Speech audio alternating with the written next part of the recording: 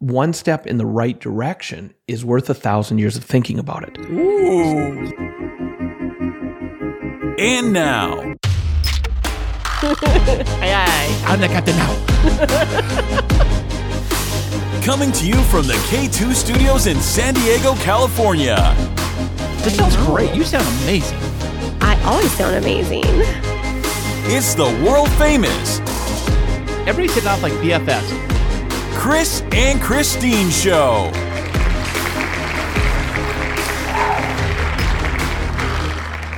Hey, what's happening, everybody? How are you doing today? Thank you so much for listening, and I am Chris. And I'm Christine, and welcome to episode 105 of the Chris and Christine Show. Do-do-do-do.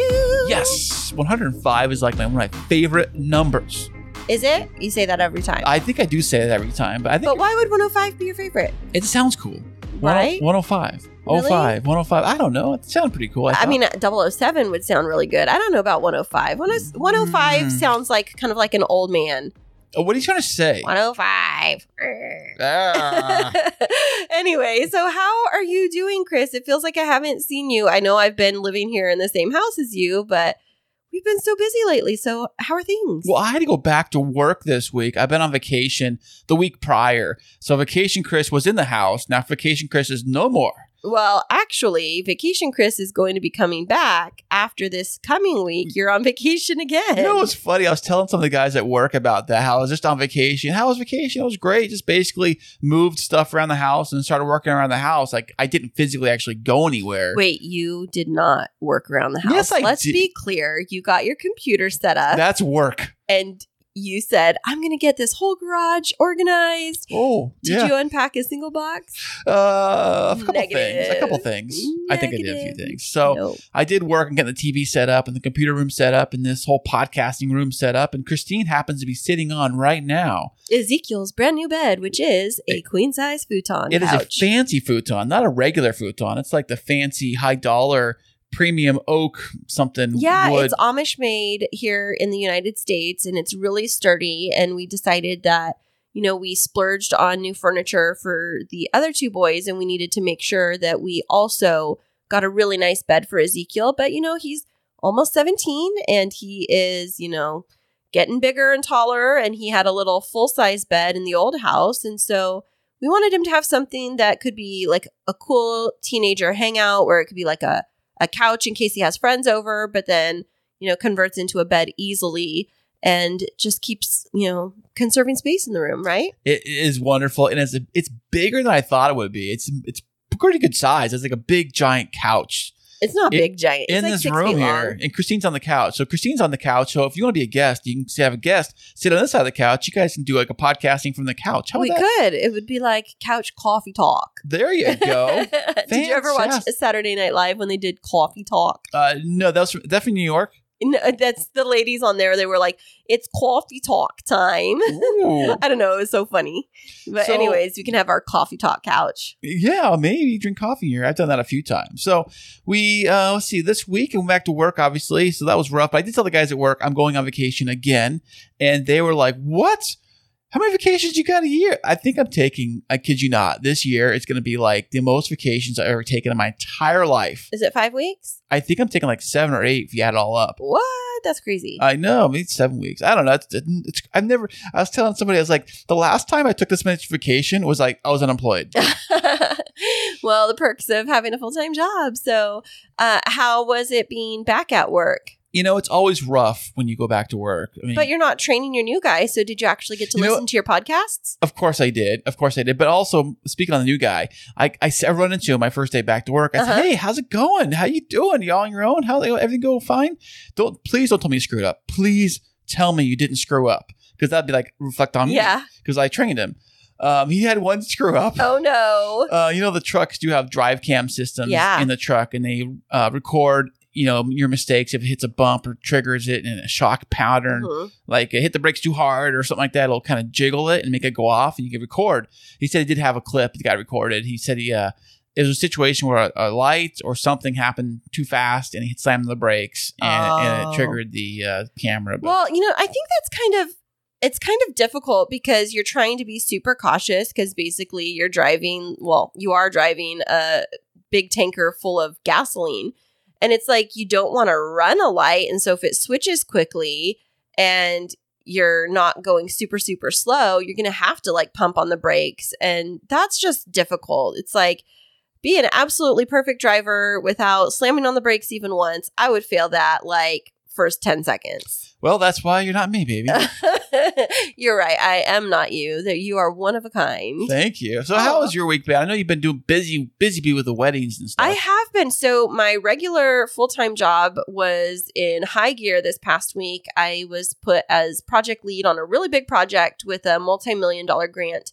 It was very last minute that we found out. So they gave you $1 million. $2.4 million to figure out how to appropriately budget. And so I had to meet with all the teams and develop priorities and multi-year projection of 5 years. And it was a lot to do and a lot of late nights. So there were nights when I was, up early, starting work at 7:30. And then, I'd work straight through. I forgot to eat lunch most days. And then I'd take a quick break for dinner. And then I'd get back to the computer and working until 1 or 2 in the morning a couple of nights to be able to get this done, because it was a really short notice from the State Department of Ed, and that meant that we had to have a really quick turnaround. But then I had yesterday a really big event, one that I've really been looking forward to. I mean, I look forward to all of mine, but this one, it was for a friend that actually we became friends through our wedding back in last November, because they own the company where we rented our farm tables from. Oh, right. That stuff looked nice, by the way. It was beautiful. And they hand make all of this furniture. It's so gorgeous. It's farm and field events here in San Diego County. And the couple, Aaron and Chris, were renewing their wedding vows because they never had like a full wedding ceremony. They had a civil ceremony before when they got married back in, I think like 2015, 16. And so they wanted to have a full wedding, and they have this beautiful property up in the hills. And oh gosh, it was so gorgeous. And it was lots of late nights prepping for it, but it was a labor of love because I worked really tirelessly alongside the couple. They put in so much work yesterday. And it was spectacular. It was like they had a beautiful ceremony out in an open field that they own with a huge arch and these beautiful wooden benches that they created right before sunset. And then we'd set up like a 40-foot long, single, super long table. And they hung these really beautiful woven chandeliers and string lights. And then they're not big dancers, and so instead of having dancing, they hired a live band. It's called Cashed Out. It's a Johnny Cash kind of cashed out, cashed like Johnny Cash. So it's cashed CASHD out, Cashed Out band. Oh, nice. And they are Johnny Cash style, and they play all of his music, and it was all live. So they have a bassist, they had a guitarist with the keyboard, a drummer, a male lead singer who looked very similar to Johnny Cash, and then they had a female singer. You got to do that. You got to make it look like it, right? Yeah, and they had like a full sound team, and they had like their manager and their photographer, their merch people. There was like, 15 people there, but Chris and Aaron, the couple that got married, because they own this rental company with all of this great stuff, they had this amazing lounge set up outdoors under these market lights with fire pits and s'mores. And you had me at s'mores, by the way. But I will tell you, it was so lovely. They just had like their family and friends, and it was such a cool vibe out there, just out under the stars.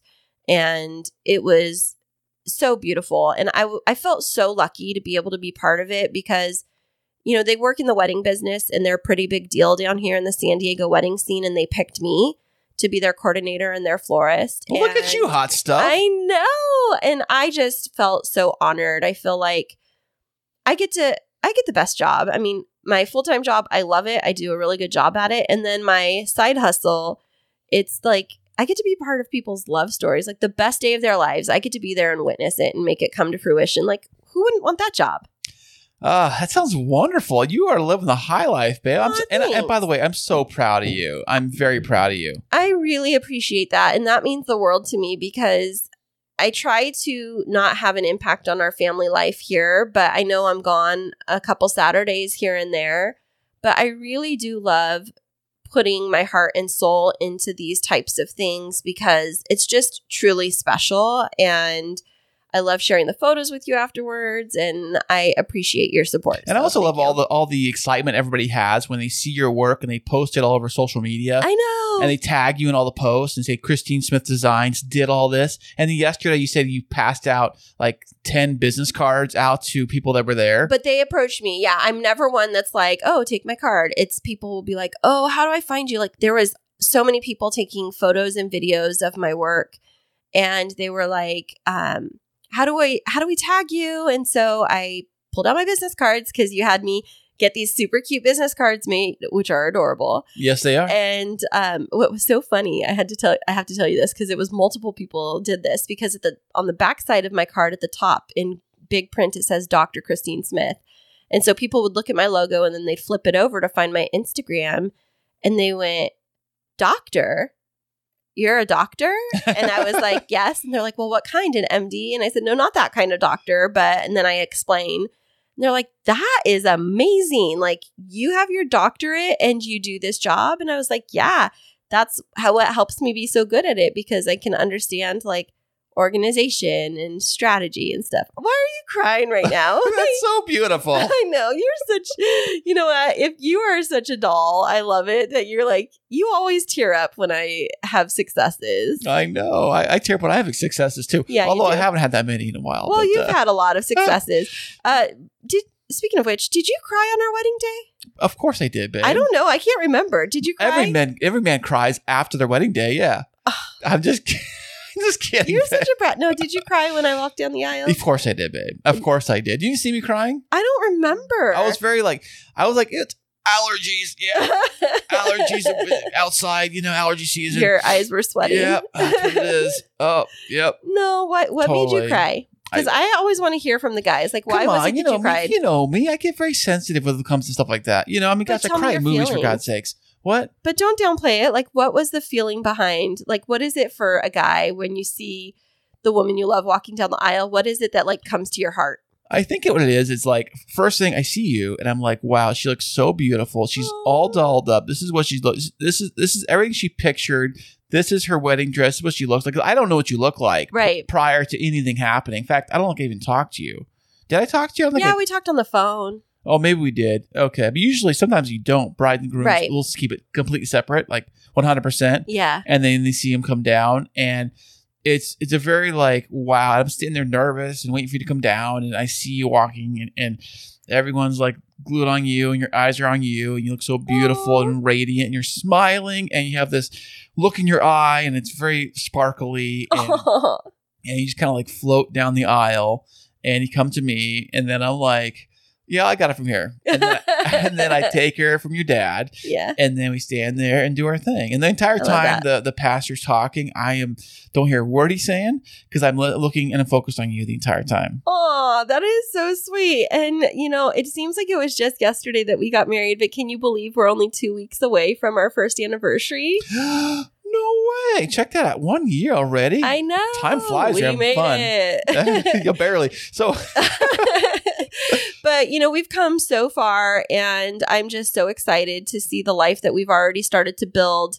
And, we had a little visitor that wanted to come onto our show who's been missing us, who hasn't been able to be at the new house. And I think that we were going to hear from him, right? Yeah, I got him on the phone. Here he is, Ezekiel. And we have a very special guest that dropped by the studio today, none other than Ezekiel. Hey, Zeke, how's it going? Good. Gosh, we missed you, buddy. Yeah. How long has it been since we've seen you? For Chris, it sounds like eternity since it sounds like he's going crazy sometimes. Wait a second. I'm going crazy? Yeah, but Mom just came down last weekend to come see me play in a tournament. Oh, what kind of tournament? Water polo. Ooh, okay. So tell us about water polo because we talked about you joining the water polo team last week and people are wondering, how's it going for you? It was a good season. I mean, there was some stuff that was good, some stuff that was bad. I got my first varsity water polo goal. No way. Seriously? Really? against my dad's high school. What? Your dad's in high school? He is? No. I had no idea. The high school that he works for, since he works for a school. Oh, so was he wearing the other jersey for the other team the day you No, guys were... actually, he was wearing a shirt because it's kind of like the uniform. Oh, got it. But so you scored a goal. Tell us about what that means. Like water Like, just polo. like soccer, you know how you just score a goal? It's like that. But you guys want to hear how it went down? Sure. Yes. So I was driving down to the goal. Like in My a friend car? Joe, You were driving. What car were you driving? I was driving a Mustang. Okay. Okay. I was driving down to the goal, and then my friend Joey fouled, draw the foul, and then after draw the foul, he passed me the ball, and I just shot it like I was a quarterback. What? You shot like a quarterback. Yeah, That's and amazing. it just went through. And then I yelled at my dad $50 No way. because my dad made a joke where he's like, "Yo, you score every goal you score $50, just like that." Ooh, money in the bank. There you Yeah, go, but buddy. everyone laughed at him, and everybody now calls me Money Man. Everyone Money calls you Man. Money Man. That's You should, funny. you should get that in your jersey, back your jersey, Money Man. Money Man You Zeke. mean back in my cap?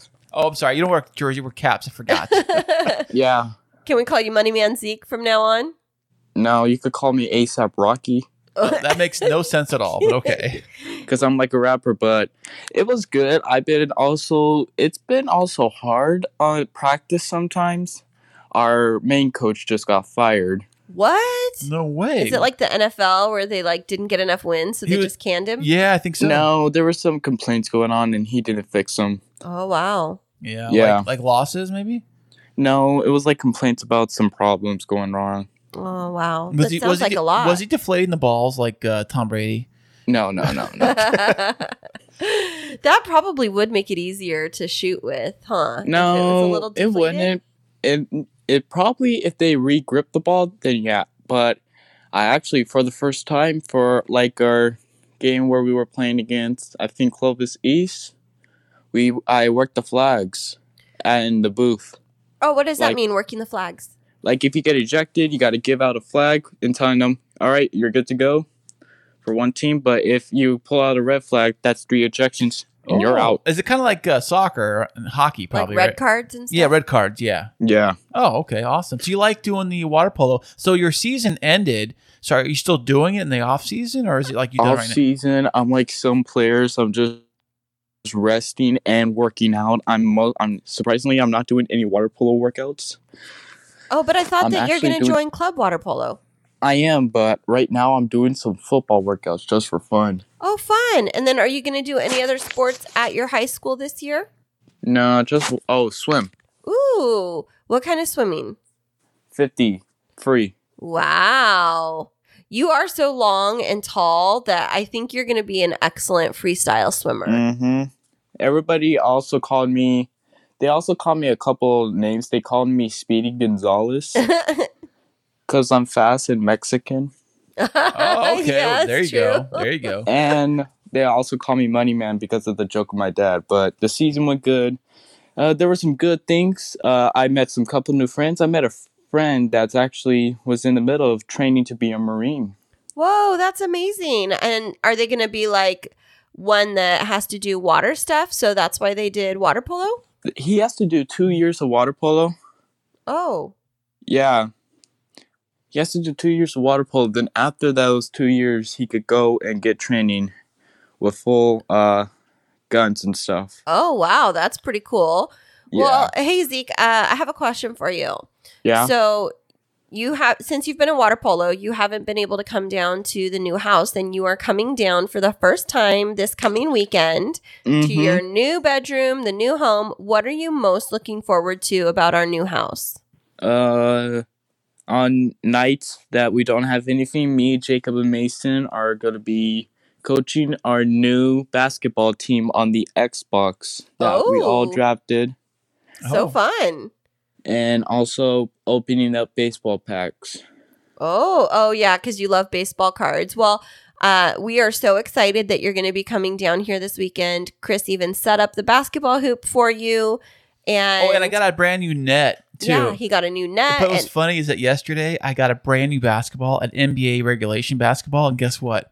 I lost it over the fence yesterday. I just bought You it. need me to go climb over it and get it Well, for the neighbor has been nice enough to toss it back over, but they haven't tossed it over yet. so- We're gonna have to go knock on their door, but there's the basketball hoop that's set up, and then we have the outdoor hot tub that you guys can hang out in, and you? Yeah, we're I'm gonna just bring really my exci- jammers. yeah, we're just really excited for you to come home with us and to get all cozy in your new bedroom, and we've missed you so much. Yeah, and little teaser, the Gym Boy show might be coming back. Ooh, how hot exciting. I tease. can't wait. Yeah, and we might have a special guest. Ooh, that's exciting. Well, folks, stay tuned. We know that you've been missing out on the Gem Boys show, and Zeke, thanks so much for stopping by the studio today. Yeah. Oh my gosh, I love hearing his voice. That just makes me so happy. I know, Zeke, you got to come in. That was done via clean feed on the iPhone. iPhone, you can do clean feed also. So. Yeah, it sounded really good on the audio. I know it was kind of like a quick thing. He FaceTimed us, and then he was like, don't forget to talk about my water polo. And then what did you say? I said, we'll just call in. We'll just talk Yeah. all about it right now. You can talk about it. That was so fun. And I love including our kids in our podcast. And, as we were talking right before Zeke came on about building our life together, one of the things that I've been super proud about for us is how we've been just really trying to focus on like our long-term planning, trying to be financially stable and independent and, not relying on credit and all of that kind of stuff. And, we've been working really hard. You've been getting not out of debt because you didn't really have debt, but you've been paying off some pretty significant stuff lately, huh? I know. I paid the car. The Z's been just paid that off. I just paid off all of my credit cards. I don't think I owe anything. The only thing I owe on is my new truck. Yeah. Which is an extremely low interest rate. Yeah. In fact, it doesn't really have one. So how does it feel to have that financial flexibility? Oh, it feels amazing. So you see your paycheck and you realize it's not all going to be like, it's got to go to this bill or to that bill or to this payment or that payment. You just kind of see it and then you're like, what do I want to use this for? Yeah. Having that kind of financial flexibility is something that is really important to a lot of people. And we have a guest that's going to be coming on the show today who's going to be talking a bit about his own journey from, financial chaos to financial freedom. And he's a fantastic, very, energetic. What's the word that we would call him? Motivational. Yes, motivational. He's a motivational speaker also. So that could be part of it. Definitely. And we are going to hear from him right after this. Hey, thank you so much for being a loyal listener of the Chris and Christine Show. And as that you are a loyal listener, we have a very fun opportunity for you to get involved with the show. Ooh, tell me more. If you like to get exclusive content you can't get anywhere else and to receive free merchandise shipped to you every single month, ooh, I want that. Then head over to patreon.com/The Chris and Christine Show. That is patreon.com/The Chris and Christine Show. And welcome back, everybody. We are super excited to have today's guest with you. He is an author and a personal development rock star. Welcome to the show, Robert Riopel.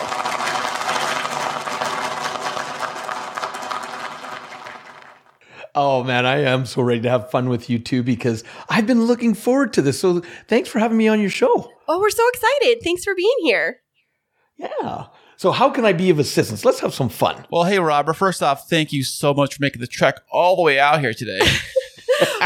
Now, where in the world are you joining us from today? Because I heard a little bit of an accent when you said show.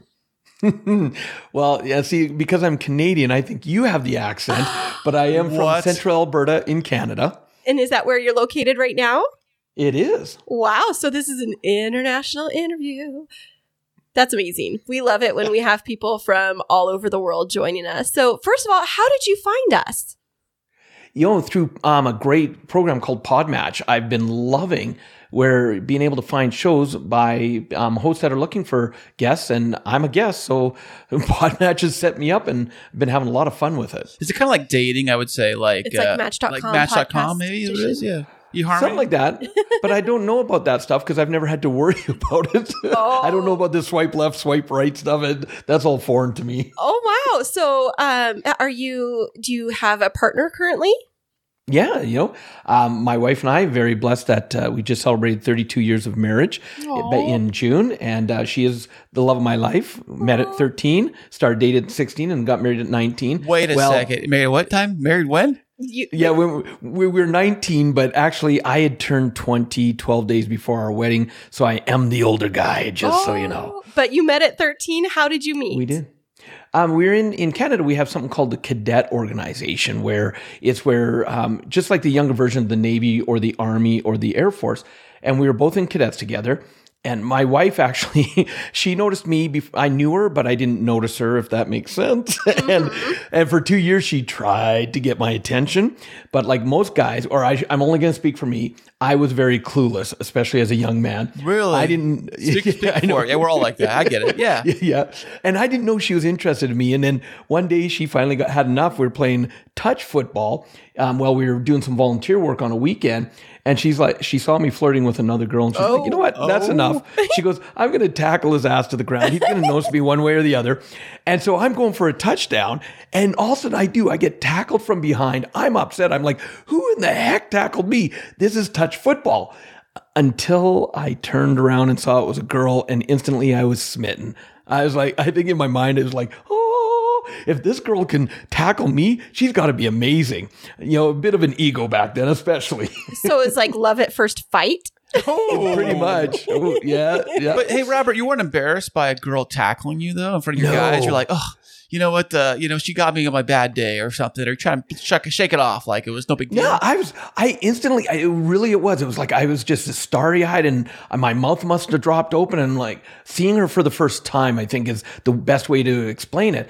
And the next day, when we were back volunteering, I got up the courage to ask her to be my girlfriend, and she said yes. And ever since then, we've been together. Oh my gosh, I love this story so much. I know. Is this a Hallmark movie or what? I know. It totally is. It's like the storyline. Except if it was a Hallmark movie, you guys would have to be like separated for like, if you went to the military, separated for years overseas and then reunited. You write letters. Yes. And then you sign it off with some cute little message at the bottom of every saying. Definitely. Like, until the next tackle. So I guess it won't be Hallmark because we've always worked together. And it's just, except for the last few years with me starting to travel more around the world. My wife used to travel with me almost all the time. But then as I started going worldwide instead of just more North America, she started not doing as many trips with me. Got it. Now, Chris and I don't know if you know this, we are newlyweds-ish. We're coming up on our first anniversary here in just a couple of weeks. Oh, and congratulations. Well, thank you. Thank you. And I would, Chris always likes to point out that I made the first move. Yep. So it sounds like your wife and I are very similar. But what is your advice to us as newlyweds about how to stay strong and keep the marriage together, especially as we are business partners in the podcast? We'd love your advice. Yeah, a couple of things. First of all, Chris, to you, two most important words in a relationship that I found are yes, dear. Oh, I always thought it was I'm sorry. Yeah, but in more serious, I'm going to go to a Facebook post that I saw that really resonated so much, and it was a grandmother and a granddaughter sitting on the front porch of their house, and they're rocking, and the granddaughter asked the grandmother, said, "Grandma, how's it you and Grandpa have stayed together for so long?" And the grandmother responds, she said, "Dear, when we grew up, if something was broke, you fixed it." Good and point. There's so many, unfortunately, it's just my belief that too many people walk away too quickly. Because I'm going to tell you, a great relationship has its ups, it has its downs, it has its great days, it has its, drag out, knock down fights. And it's whether you decide to quit or, find that common ground and come back together. That's the kind of key, is the way I look at it. Yeah, that's a really excellent point. And, it's something that we're seeing more and more marriages break apart, especially amidst COVID, things that, maybe you didn't realize how fragile the relationships were. So many people are splitting up. And that's one thing that, Chris and I in this first year, your first year is always a little bit difficult, but, I think that that's one thing that we have in common is we're fighters, not against each other, but fighters. Sometimes. But fighters for the relationship. Like we're willing to put in the hard work. And I think that work ethic has a big piece to play in a successful marriage. Well, yeah, in some relationships, if you think about it, they just don't know how to handle being together all the time. So when COVID hit, all of a sudden people went from having almost like their separate lives at work or with friends and that and seeing each other at night to all of a sudden being together 24/7, especially during the first lockdown. And for me and my wife, that was bliss because here it is, I'm now home. And, even though I would take 6 months a year off, even with all the traveling I was doing, I still was away from home for 2-3 weeks at a time overseas doing trainings. Wow. And so being able to, when we came back together because of COVID, one of the biggest blessings was moving to the next phase of our life where we had a dream of building a training center on our property so I could spend even more time at home. And that's now a reality. Oh, awesome. So let's talk a little bit about that, about your actual, when you said you're traveling overseas and you had your business. So can we talk a little bit about that? When did that start and what is that about? Yeah.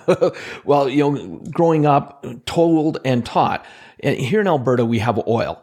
And when oil prices are well, our economy booms. But when oil prices are down, it's a tough economy. And so growing up, I was taught no matter what the job is, you do it. Even if you hate it, you support your family. You stick with it. And I'm working and 3 different companies lay me off.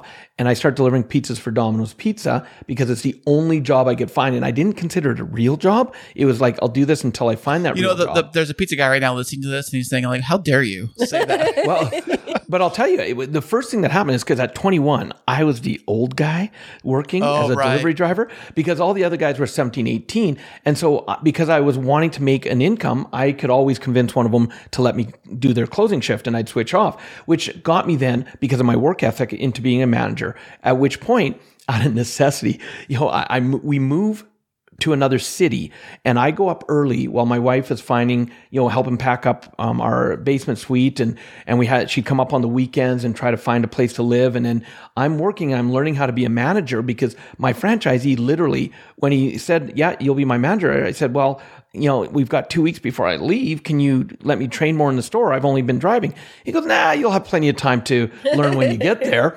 Yeah, trial by fire. And so my wife came up one weekend and my assistant manager, now picture this, he's been working for the store since he was 14. He's now almost 18. And when I went in and I took over as manager, he actually literally walked up to me and said, look, just so you know, in the 3.5 years I've been here, I've gone through 42 managers and assistant managers. That's crazy. So, yeah, that's he's like, more than one a month. Yeah, he's like, you're not going to be here long, so I'm not going to listen to what you have to say.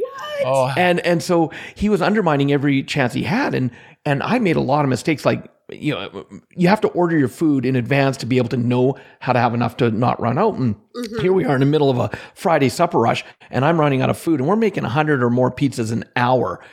And I'm frantically trying to phone other stores whenever I have a breath, trying to find food to go get. And my wife is there. And I said, honey, I got to go pick up food. You kind of help out wherever you can. And she's like, absolutely. So I leave and I'm picking up food. Well, I get back and my wife goes, we need to talk.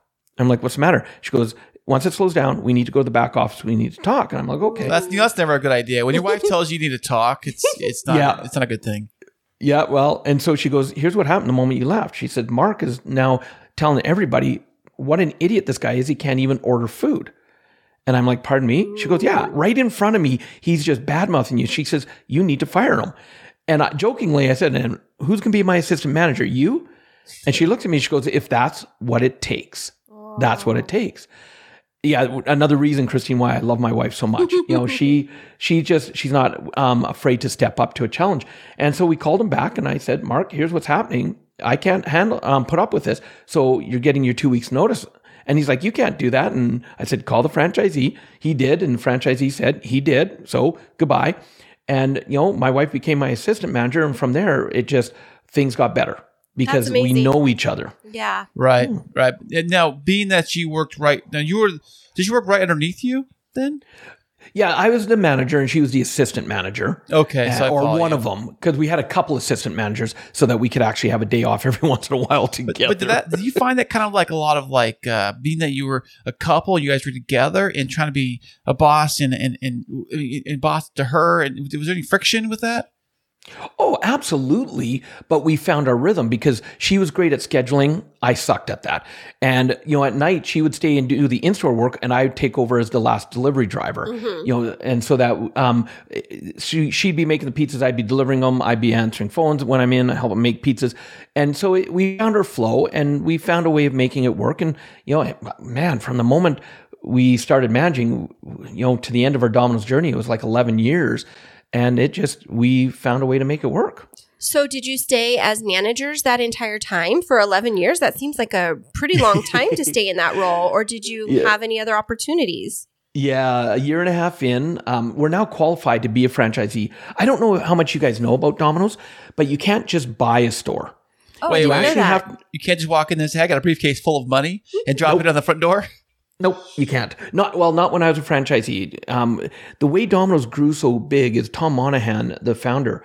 You actually had to successfully manage a store for at least a year, meeting a lot of criteria. And then once you met the criteria, then you had the right to be a franchisee and they would waive the upfront franchise fee and to make it easier. And that's why 95% of the franchisees were actually started as drivers, just like I had in Domino's Pizza. Yeah, because you had to earn your way up. And then not having a big upfront franchise fee, it was still about, anywhere from $100,000 to $250,000 to buy or build a store. But at least you didn't have to have like a $200,000, franchise fee right up right. front. Yeah. As a driver, where would you have that? I mean, I was a pizza driver myself back in the day, and I didn't make that much money in tips. So I don't know. Well, and that's it. And so we were qualified, but I was making $400 a week. And she was making $300 a week. So even back then, that wasn't a lot of money. And what year are we talking? 1996. Oh, no, that's okay. Actually, it helps give context. Sorry. Okay. I was a pizza driver. What am I saying? Yeah, back then too. I even went a little too far. Actually, 91 is when we took over as managers. 91. Okay. And so it was 93, 94 that we had the chance to buy the stores. And my wife's like, instead of looking for another job, because my franchisee wanted to sell the 2 stores he owned. And she's like, we need to buy the stores. And I'm like, well, we can't afford it. And she said, well, let's find a way. And one of the things I look back, hindsight being 2020, is some of the greatest lessons I've ever learned has been from the mistakes that we've made. Because we started making a lot of mistakes, finding out how do you borrow money if you don't have money and if you're not making a lot. And in fact, like as an example, we went to a guy who's like, I promise, I've got investors. I can find you an investor that will pay, give you the loan for the stores, and my fee is $1,000 up front. The moment we paid them, all of a sudden it's like, sorry, no one wants to, lend you the money. Oh yeah, and take the money and run, huh? Yeah, but looking back though, in the 4 months, every time something went wrong, we looked at what worked, what didn't work, and we'd make an adjustment. And by the time it was 4 months, we were now able to talk to our bank, because here in Canada back then, you couldn't just go to a branch bank business manager. You had to know someone who knew someone who knew someone. And so we couldn't get to our branch business manager, but we had a great relationship with the actual branch manager herself. And one day we're sitting down and we're 23. We're in her office and she asks us how it's going with buying the stores, and we're defeated. It's not going well. Right. And she goes, have you talked to Grant? And we're like, no, we can't see him. Who's can't Grant? get an appointment. He's the business. Yeah, he's the business manager. And she says, oh, come with me. And Chris and Christine, I'll tell you, one of the things for business, make sure you keep great relationships with your banks. Yes. Don't just be the client that they only hear from you if you have a problem. That's me, I think I call it. What happened here? Yeah. Well, because literally the moment we said we couldn't get an appointment, she said, come with me. She stood up. She actually took us by the hands, walked us across the branch to his office, knocked on his door and said, Grant, this is Robert and Roxanne Riopel. They're amazing, hardworking kids that are trying to buy a Domino's pizza. Take care of them. Oh, wow.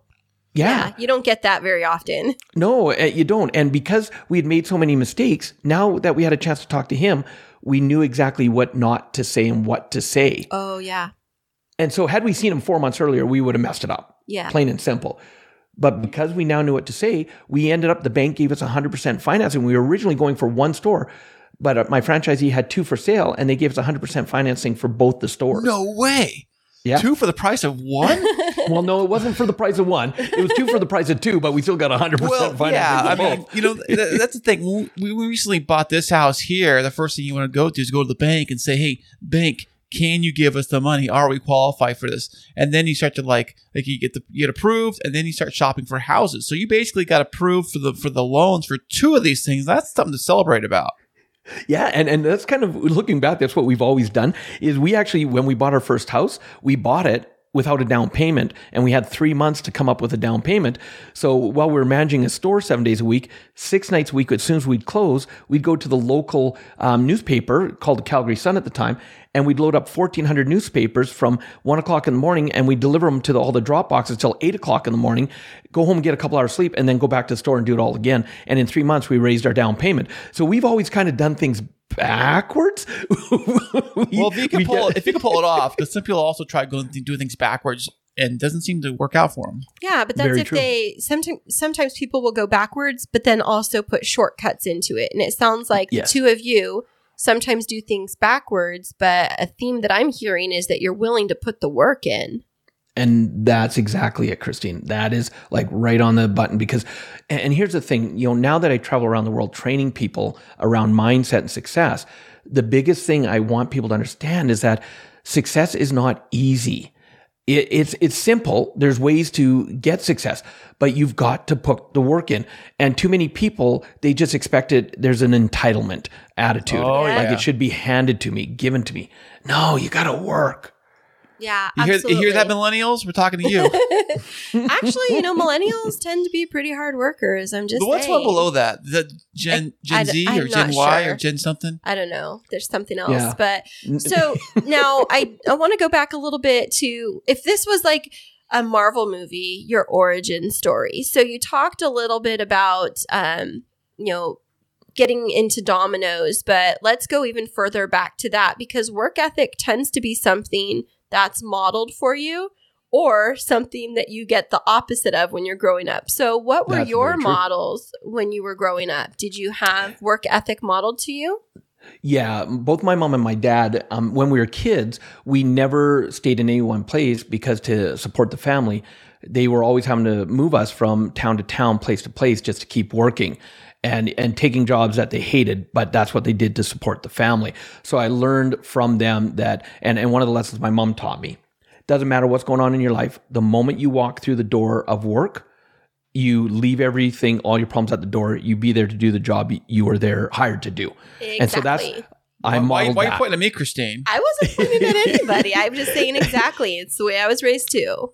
Yeah. And then my wife, youngest of 5 children raised by a single mother, and basically taught you don't rely on anybody, especially a man. And so she learned to be very, very independent. And if there's something she wanted to go for, she went for it, because the only way she could ever get something is if she actually put in the effort and the work to figure out a way to get it, because there's no way her mom could afford it. And so both of our families, very poor families, but that's the thing, able to get by. And when money was tight, we could make it work. And if extra money came in, her mom was very thrifty and still really counted and pinched pennies. Whereas my parents, anytime extra money came in, we splurged. And I took that programming on. So when we started making some money in our Domino's pizzas, that keeping up with the Joneses, like, oh, look, we have extra money. We need an extra car. Oh, We have a store in a lake vacation area. We need a boat. and we started Yeah. buying all the toys. I hear you. Yeah, go on. Is that something, Yep. Chris? Is he preaching to the choir right now? Oh, yes. Amen on that one. Yes. Previous life, not current reality. But go ahead, A little Robert. bit. Well, and that was the thing, though. It's because we did that.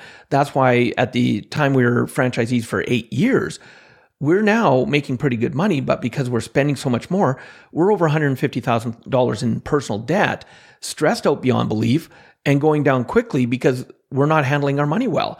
But we have all the toys. But the funny thing is, like the boat, we had a boat, but we couldn't use it because our busy season was boating season. So we're in the store. It's looking pretty in the driveway. And that, Right. Oh, yeah. Hey, you know what a boat stands for, right? Yeah, break out another 1,000. There you go.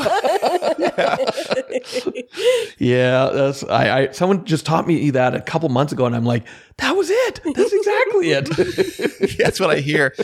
Wow.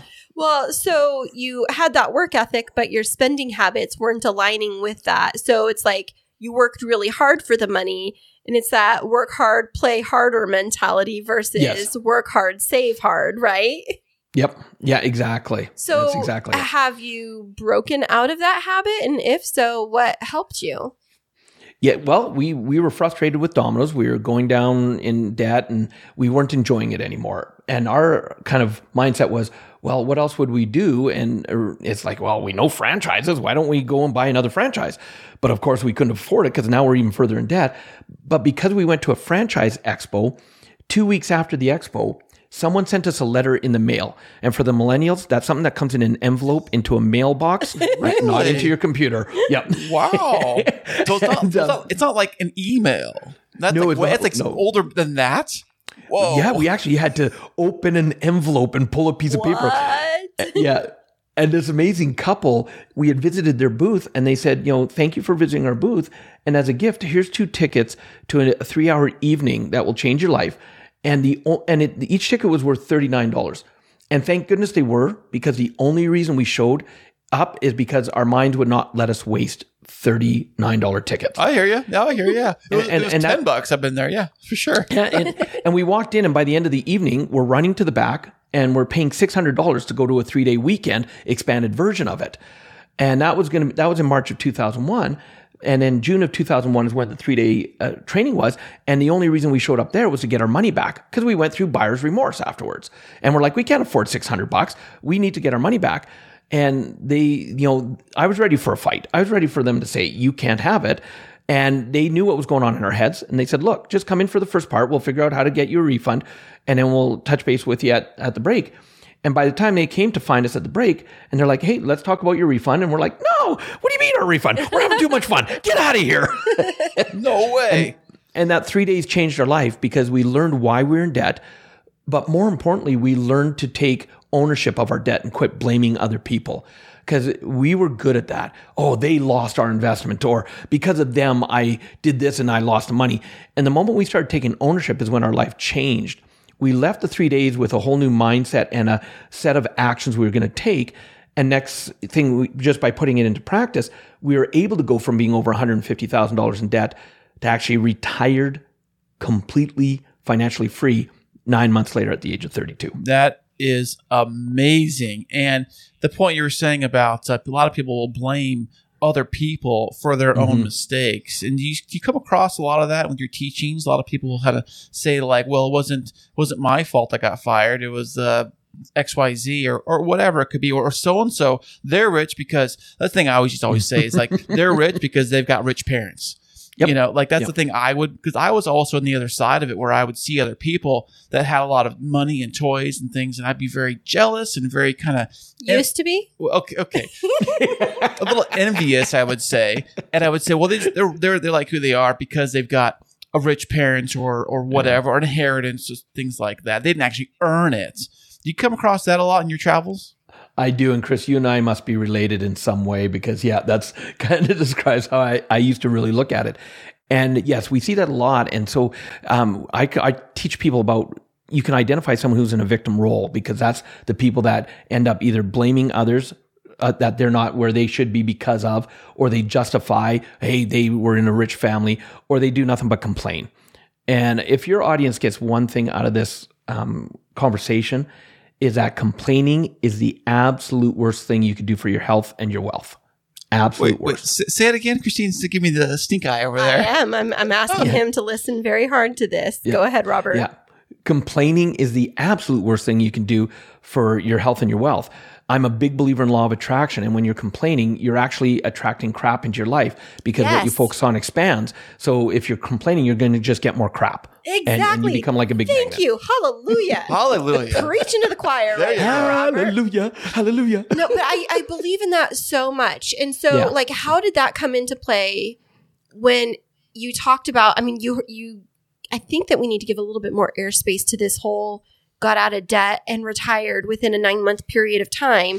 Like, what did that actually look like for you and your wife? Because I know that it didn't just all of a sudden happen and magically you wished it to be out of debt and it happened. Yeah, I had my Harry Potter wand and went ding. No. Where did you get one of those, by the way? Does Amazon have that? Yeah, probably.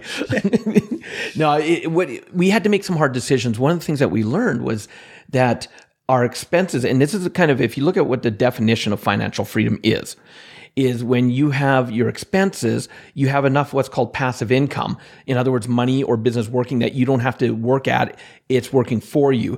When you have enough passive income that it covers your expenses, your monthly expenses, now you're financially free, because even if you don't work, you have enough money coming in to cover those expenses.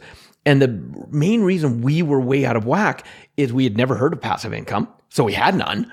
And because we were trying to keep up with the Joneses, we had a ton of expenses. So the first thing that we did, and my teacher and our mentor said to us, he said, if you want to create wealth, you've got to look at simplifying your life. And so the first thing Roxanne and I did is we sat down, we said, okay, what don't we need right now that's costing us monthly to own it? And it's nice to have, but we don't need it. And of course, the boat was the first thing that was an easy answer. Oh, not the boat, not the USS Captain Sail. Sink us down the river. Sail us down the river. Well, and here's the thing, Chris, think about this, is today, because of the financial position I'm in, because we made the tough decisions then, today my wife and I could buy any boat pretty much we want. But for how much we actually use one, it's actually cheaper for us to go rent the boat we need in the moment. That's funny you say the that. Style boat. Yeah, it's funny because we went traveling over this summer, went to Bass Lake up here, and we rented one of those big pontoon boats. Right, pontoon boat, yeah. And for the price to rent that was literally, obviously a lot cheaper than buying one.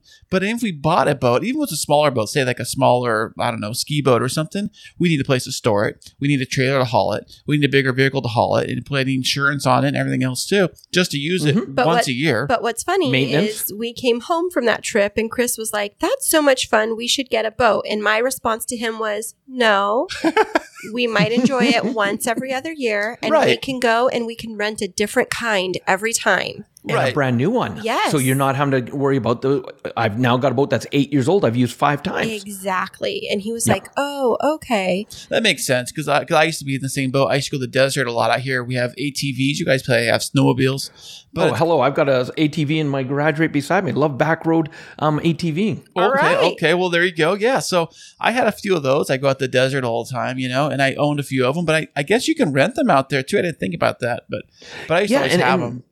It's about taking a look at what you want versus what you need. And so as an example, when my wife and I bought this property that we own now, my wife negotiated in the ATV with it because it is also our snowplow in the winter. And we have a 200-foot by 60-foot wide, in some places, driveway. So I'm not going to go out and hand shovel that. So a quad is, I'm not going to rent one every time I want to clear snow. I live in Canada. Hello, we get a lot of snow. So that pays for itself by owning it. But the boat, we very seldom ever use a boat, even though we love boating. We just don't have the time. So why own a boat? Right. Unless you're going to use it all, unless you live like on an island, like why else do you need a boat, really? Yeah, I have a friend who lives in Florida and he fishes all the time. So it makes sense for him to own his boat. Right. So you had to make some of those hard decisions about simplifying your life. But beyond the boat, what other types of things did you have to pare down in? Like, did you find yourself selling everything off? Because I think that's a common misconception is that people are like, if you have to get out of debt that fast, did you become homeless to do it?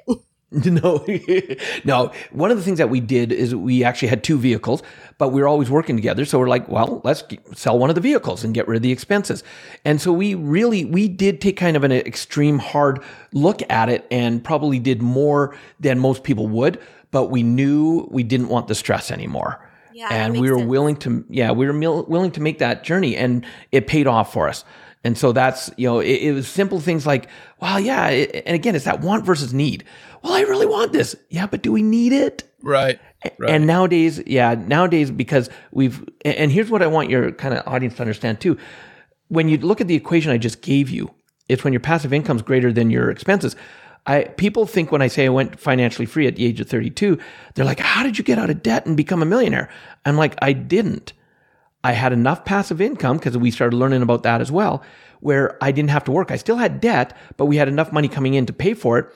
And what that gave us is it gave us time freedom, because all of a sudden we went from working 60, 70, 80 hours a week each, earning a living, to having that extra 60, 70, 80 hours a week to do other things. And I don't know about you, Chris and Christine, but if I was a magic genie, I am aerodynamic, so I do have that look. And if I was to sit there and go, hey, I'm going to give you an extra 30 hours a week to do whatever you want with, can you think of things that you could use that time for? Oh, yeah, of course. Yeah, I definitely can. Other than podcasting, Chris. Excuse me. But I totally would, because I used to work a lot. I'm a truck driver that delivers gasoline locally here in town.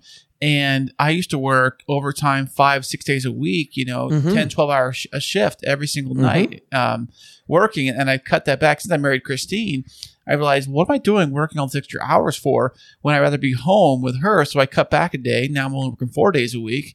And I love it, 'cause I love having the time off. And I was asking a guy, because I'm now a trainer. So I was training a new employee that came from a really bad schedule at another company. Actually, he still has a really bad schedule at our company, but he has to work his way up the ranks. But the point is this. I asked him, I said, well, have a scenario. If you could make $5 more an hour, but have like $5 more an hour, but have like a really bad schedule. Like really, think of the worst schedule there is: holidays, weekends, nights, the worst of the worst. Or $5 less an hour, but have the best schedule you could possibly think of. Which one would you pick? And surprisingly, he chose the worst schedule with the more money.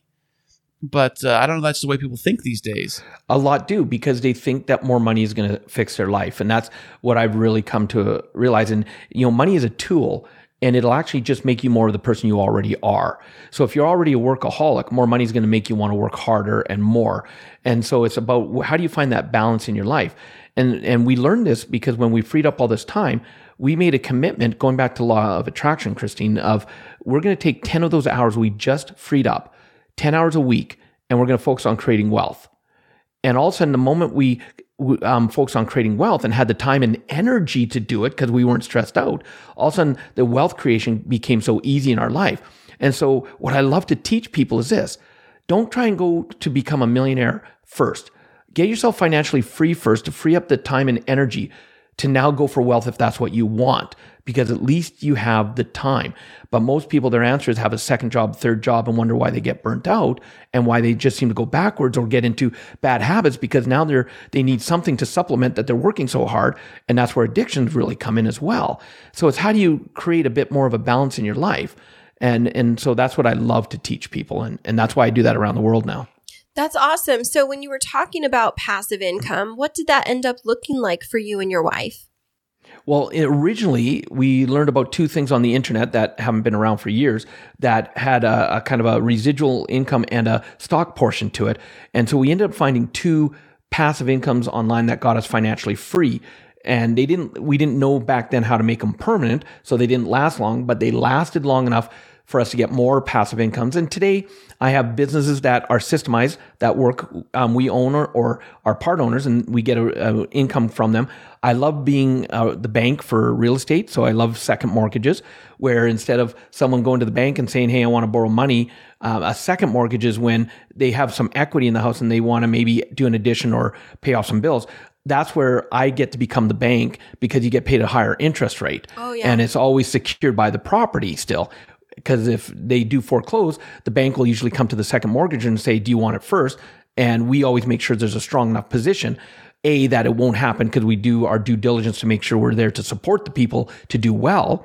We don't want to ever take advantage of people. So my goal is to never have to take a property over, and just make it a win-win-win situation where they get the money they need, I'm getting a good interest rate, and my money's working hard for me. And the bank's happy because they're not worried either. So there's a number of different passive incomes that I do today. That's awesome. Now, I was at one point in multi-level marketing, and what? Yeah, with a skincare company. Oh, one. Okay. But I think that one of the big things that you've hit on is like you have to find some joy in the work, because I found that I was engaged in a residual income structure just for that goal of trying to make more money versus actually doing something that I was passionate about. And so how was it that you landed on something that you actually loved, or did you figure out how to love it along the way? A little bit of both, and a lot of trial and error, plain and simple. Today, I'm a big believer because there's two types of businesses I love, especially for someone new in business.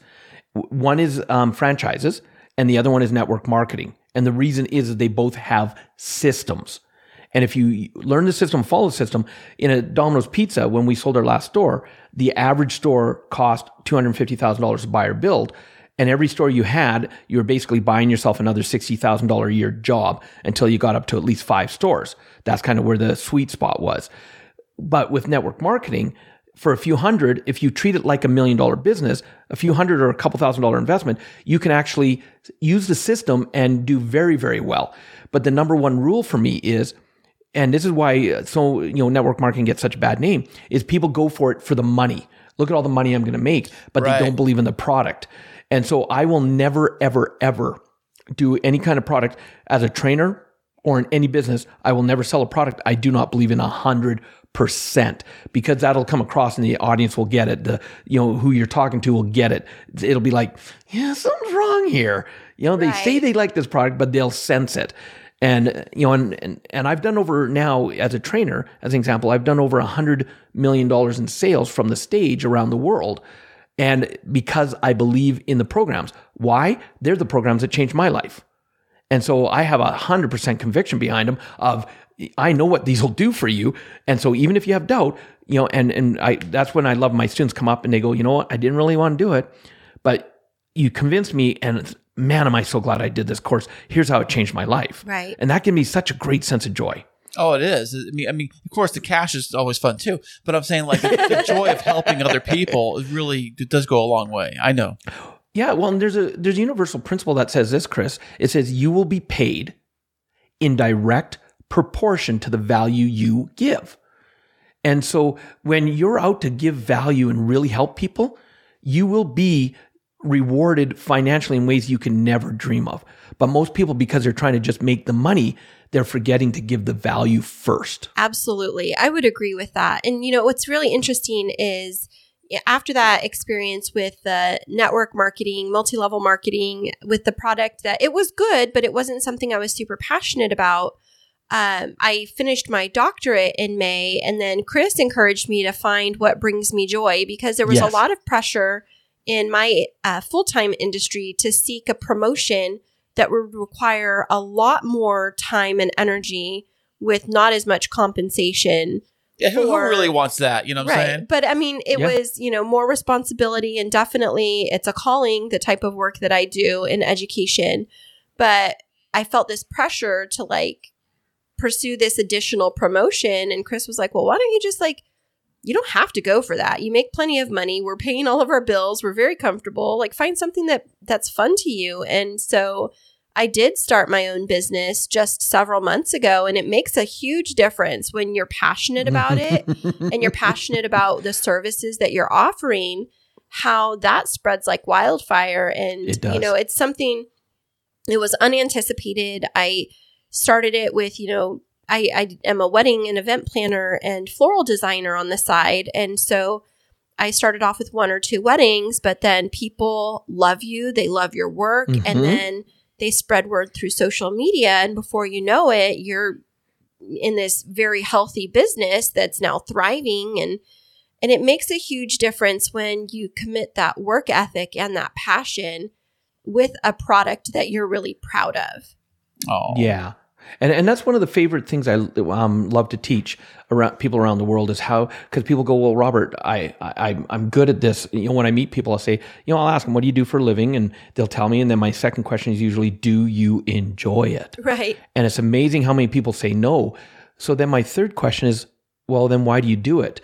And the 2 most common answers I get are, I'm good at it, or I make a lot of money. Or and both, I would think. I think both of those, And those are the wrong reasons to do it. Those are the wrong reasons, because now if you're working at something you hate, you're waking up every morning dreading the day. That's not living. And so when I help people find what their true passion is and how to really tap into it, and then learn how to make money doing what they love, that's when they start living. And here's a great equation that a mentor taught me a few years ago. He said, Robert, especially when people are in a job where that maybe they're not liking it at the moment, sometimes you do what you need to do to get by. Just don't make it that temporary means to an end up being permanent, right? And he said, here's the way I live life. He says, here's how I got success. He says, I live by the motto that from 9 to 5, so whatever your 9 to 5 job is today, because schedules are all over the place, From 9 to 5, I'm earning a living. But then from 5 to 9, that's when I create my life. So Christine, as an example, it's that in that 5 to 9, that's where you're now doing your wedding planning, your floral arranging, doing what you're passionate about. And you do this, and it takes ethic. It takes being able to sit there and go, I don't really feel like it, but I'm going to do it. Exactly. Because my life is worthwhile. Because all of a sudden you do this and you start part-time.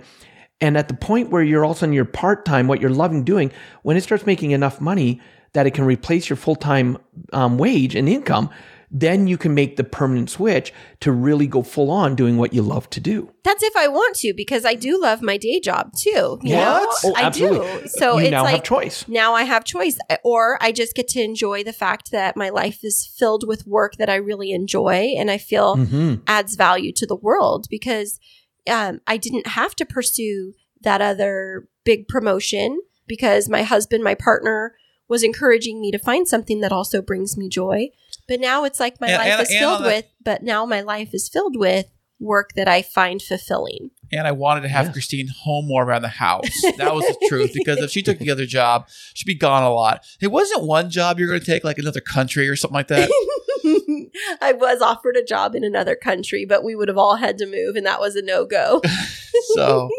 But I love having her here at the house more. Yeah, but Robert, one of the things I wanted to float back to something that you said, because I think that it would hit home with a lot of our listeners. So if they find themselves in a job that they're good at and they make good money at, but they're not in love with, how do they get past that fear to actually think about doing something different? Because there's a certain amount of comfort that comes with financial stability. And there's this difference between financial stability and financial freedom. And so for that person that finds themselves financially stable, but completely unfulfilled, how do you coach them through that? Yeah. Well, one of the biggest things is it comes to fear or overwhelm. And the reason those both come up is because a person, say they're where they are in their job and they're going, but I'd like to have the life, Chris is looking at all the other people, the good stuff that they have, and he's going, I want that too. And the moment they compare themselves to someone else, or I want something greater, their mind goes from being in the present to 30,000 steps ahead of themselves. And they're like, now all of a sudden it's the what if scenarios start coming in. But what if this happens? What if I go for it and it doesn't work? What if we lose everything? What if we go bankrupt? What if, it doesn't work out in the amount of time? And all of a sudden that overwhelm and that fear comes in and it becomes very debilitating. So what I recommend to people is take a deep breath in, come back to being present. And a quote I love, it says, one step in the right direction is worth 1,000 years of thinking about it. Ooh, look at that. And that's good. So say that one more time for us, Robert. Yeah. One step in the right direction is worth 1,000 years of thinking about it. So what you do is you take that deep breath, you come back to present, because that's the only place that fear does not exist, is in the present moment. And you say, okay, if that's where I want to go, what's one step I could take right now? And then take that step. And then you celebrate that success.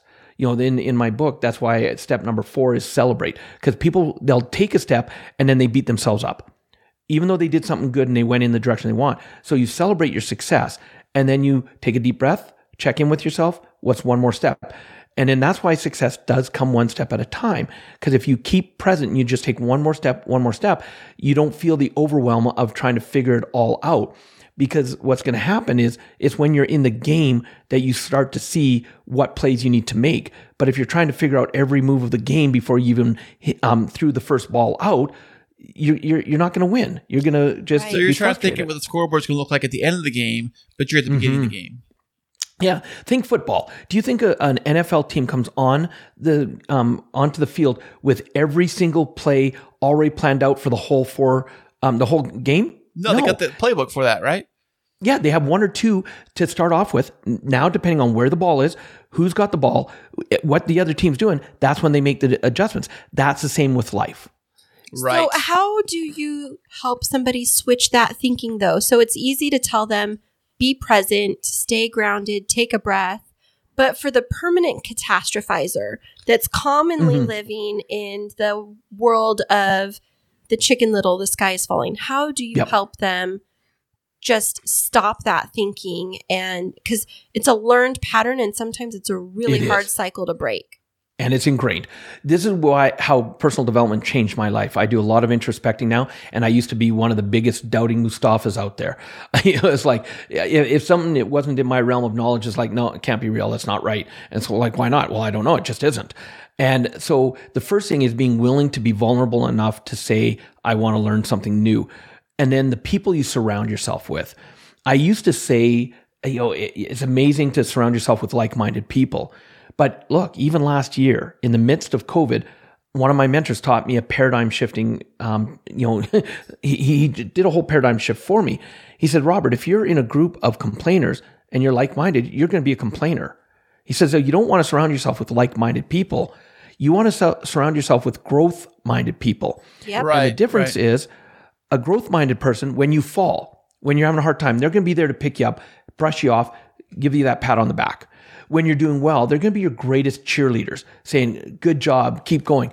But the most important role that they're going to have is they're going to be the ones that are willing to have those tough conversations with you. Like maybe you need a kick in the ass because you're playing a small game or you're being a jerk. And they're the ones willing to stand up and say, hey, you're being a jerk right now. You need to make an adjustment. You're not, the people are hating you because of the way you're acting. It's not them, it's you. So those are the people you have to be willing to have in your life. You don't just want hey, you're always great. No, you want the people that are willing to tell you like it is. Right. No more yes people in your circle, your crew. Correct. Yep. Yeah, and that's really hard because sometimes having the yes people around is like a comfort or a security blanket. It totally is. Yeah. And it leads to the ego. Absolutely. I will be the first to admit, I would not be talking to the two of you today if it wasn't for my wife. Because left to my own devices, I would be in a job comfortable but miserable because that's where I would be. And she's not willing to let me play a smaller game than I'm capable of. So especially when it comes to kicking me in the ass. She's had to do that plenty of times to say, look, you're greater than this. Why are you, not showing your greatness? Because I was taught to be shy, to not, it's bragging if you try to say what you're good at. And that I was taught to hold my self-esteem down. And she's like, no, we need to hold it up for the world to see. But what if I make a mistake? Then we correct and you do it again. Exactly. And that's a gift we give each other now. That's a beautiful gift to give. I love that gift. Can I get that on Valentine's Day? I'll send you a pair of size 12 boots for him, Christine, that you get to wear to give him on Valentine's Day. Now, you've talked a lot, Robert, about your experiences with helping others, but for our listeners, especially as we've come through a really hard couple of years as, I was going to say as a nation, but I mean, internationally, living through COVID and so many people facing setbacks, I feel like personal development is something that so many people are seeking out right now as they're figuring out the what's next in their life. So where can our listeners find out more about you and your services? And do you have a podcast or anything? Yeah. Well, my assistant tells me I'm on Facebook, I'm on LinkedIn and Instagram. And so you can definitely find me online. I do understand that stuff a little bit. I got my Facebook going, but she's now, thank goodness there's people to help me. She's got me going on LinkedIn and Instagram. And if you put my name in, you'll be able to find me.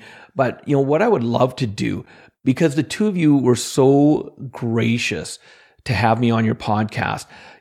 In 2017, I released my first book called Success Left a Clue. And it's my quirkiness in a book. And what I would love to do is, because your listeners took their valuable time to be here and listen, and I believe your time is one of the greatest commodities you have, as a gift from us to your listeners, if they just simply go to robertriopel.com, my name, that's it, just RobertRiopel.com, they're actually going to be able to download the entire digital version of my book as our gift to them for taking the time to listen. I love that. I will tell you there's a caveat with it, though. Okay. There is a caveat. I did not write the book for someone to read it, put it on the shelf, and make it shelf help. That's not why I wrote it. Good, you got my joke. Yeah, Christine. shelf Thank you help. so much. I like that. Yeah. Well, Chris, I'm pointing to my shelf behind me.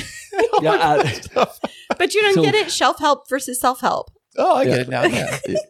So step number 3 in the book is you have to take action, because it's 6 steps on how to create a life of your dreams. And step number 3 is take action. So I wrote the book as a workbook, meaning there's action steps all the way through. And I'll actually say in the book, Did you do the last action? If not, stop reading right now. Go back, complete that action first before you read any more. Because I know people are creatures of habit. And I'm going to say this. If they go and they download the book and they read it and they do the action steps, they will see that they're able to design a life of that they are floored and they'll be like, wow, I can do this. Yes, you can. I'm living proof. There's a reason I wrote the book, because I made a lot of mistakes. Well, that's amazing to be able to give people the gift of learning from your mistakes instead of just keeping them to yourselves. That's powerful, because I know that whenever I'm looking at how to make changes in my own life, I could always fail forward on my own. But if there's somebody that can help me sidestep a couple of mistakes and help expedite my journey, then I appreciate that so much. Yeah, absolutely. And it makes a big, big difference. Absolutely. And so, listeners, thank you so much for tuning in with us today to listen to Robert's fantastic story.